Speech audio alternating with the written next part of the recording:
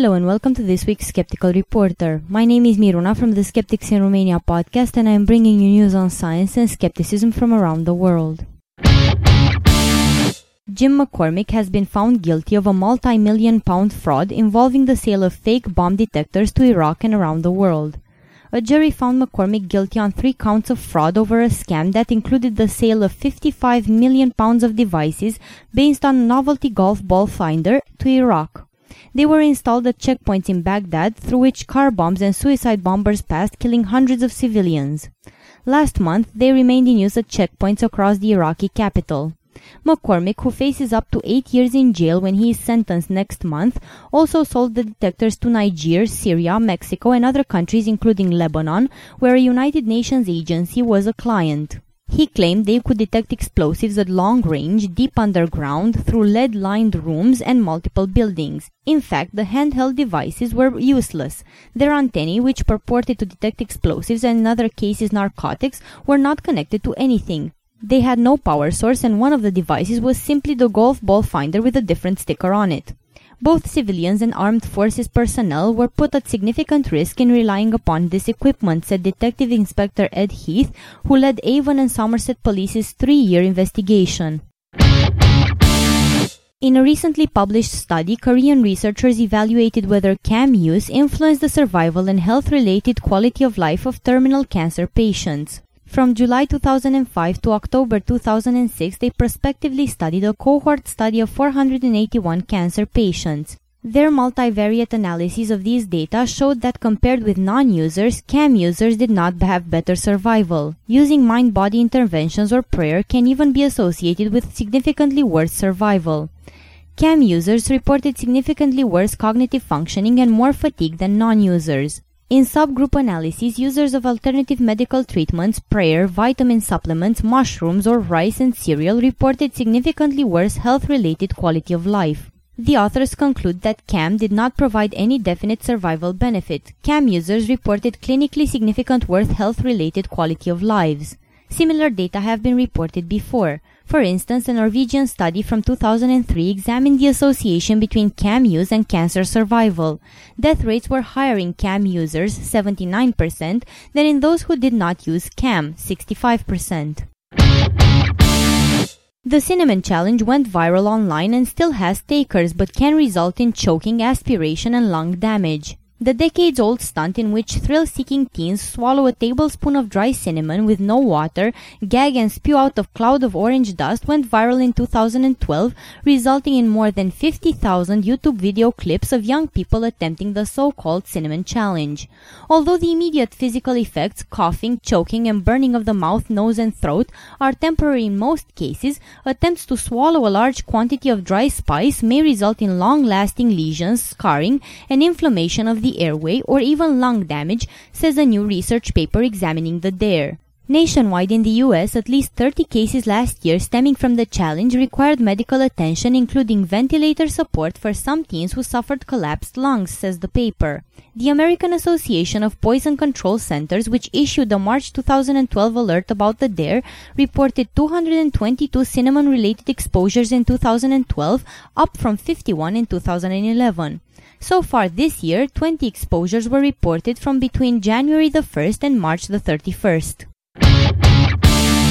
During the armed confrontations following the Boston bombings, a post on Twitter from The Astrology Show announced that astrology had predicted the death of a campus officer at MIT 1 month before it happened. The response from users was not a welcoming one, and the Heresy Club blog commented on the statement.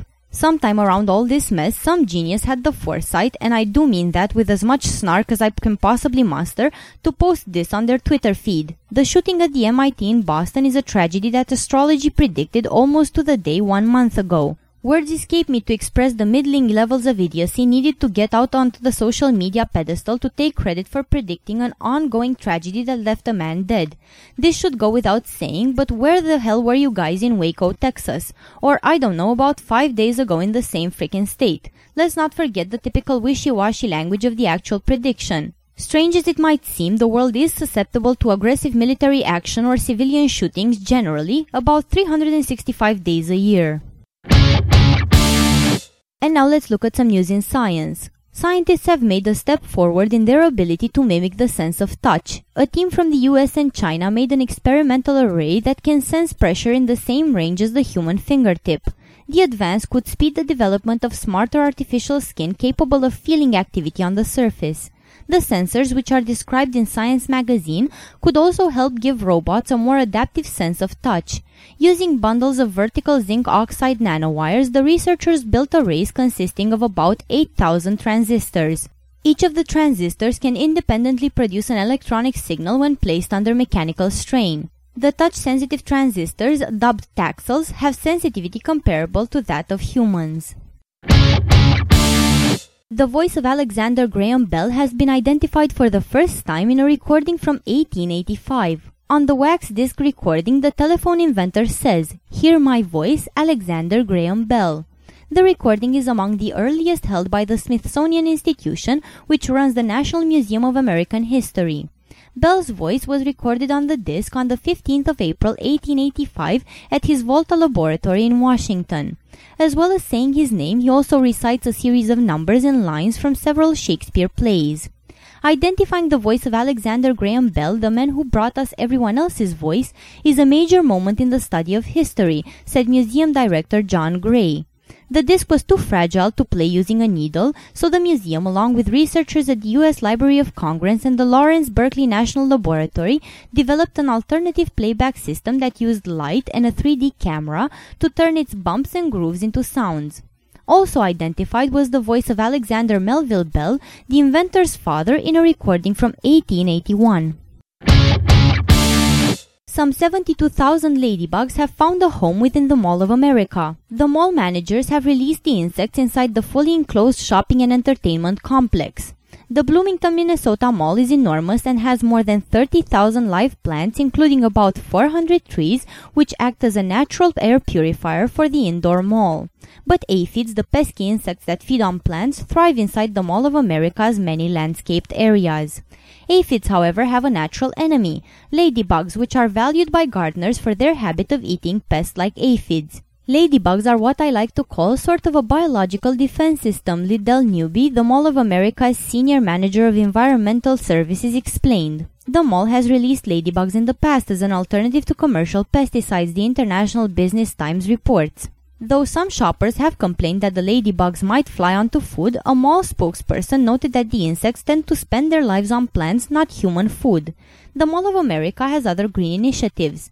It converts its restaurant's fryer fat into biodiesel fuel for the mall's security vehicles. And though it's located in the Twin Cities area known for brutal winter weather, the complex has no central heating system. Instead, it uses passive solar heat from its 2 kilometers of skylights to warm the space. Earth's internal engine is running about 1,000 degrees Celsius hotter than previously measured, providing a better explanation for how the planet generates a magnetic field, a new study has found. A team of scientists has measured the melting point of iron at high precision in a laboratory. Then they drew from that result to calculate the temperature at the boundary of Earth's inner and outer core. It is now estimated at 6,000 degrees Celsius. That's as hot as the surface of the sun. The Earth has a solid inner core surrounded by a liquid outer core, which in turn has the solid but flowing mantle above it. There needs to be a 1,500 degrees Celsius difference between the inner core and the mantle to spur thermal movements that, along with Earth's spin, create the magnetic field. The previously measured core temperature didn't demonstrate enough of a differential, puzzling researchers for over 2 decades. And now in local news from Romania, we learned that a glorious full moon rose on the 25th of April and marked the pink moon event of this year. Romanians got to see the first full eclipse of the moon this year, which was visible in most of Europe, Central Asia, and Africa. The event has earned the colorful name Pink Moon, but not for its appearance. This name came from the herb moss pink, or wild ground phlox, which is one of the earliest widespread flowers of the spring, writes the Farmer's Almanac. It was the third shortest partial lunar eclipse of this century, according to Earth Sky. This was Miruna for The Skeptical Reporter. This show was recorded today, the 26th of April 2013. Thank you for listening.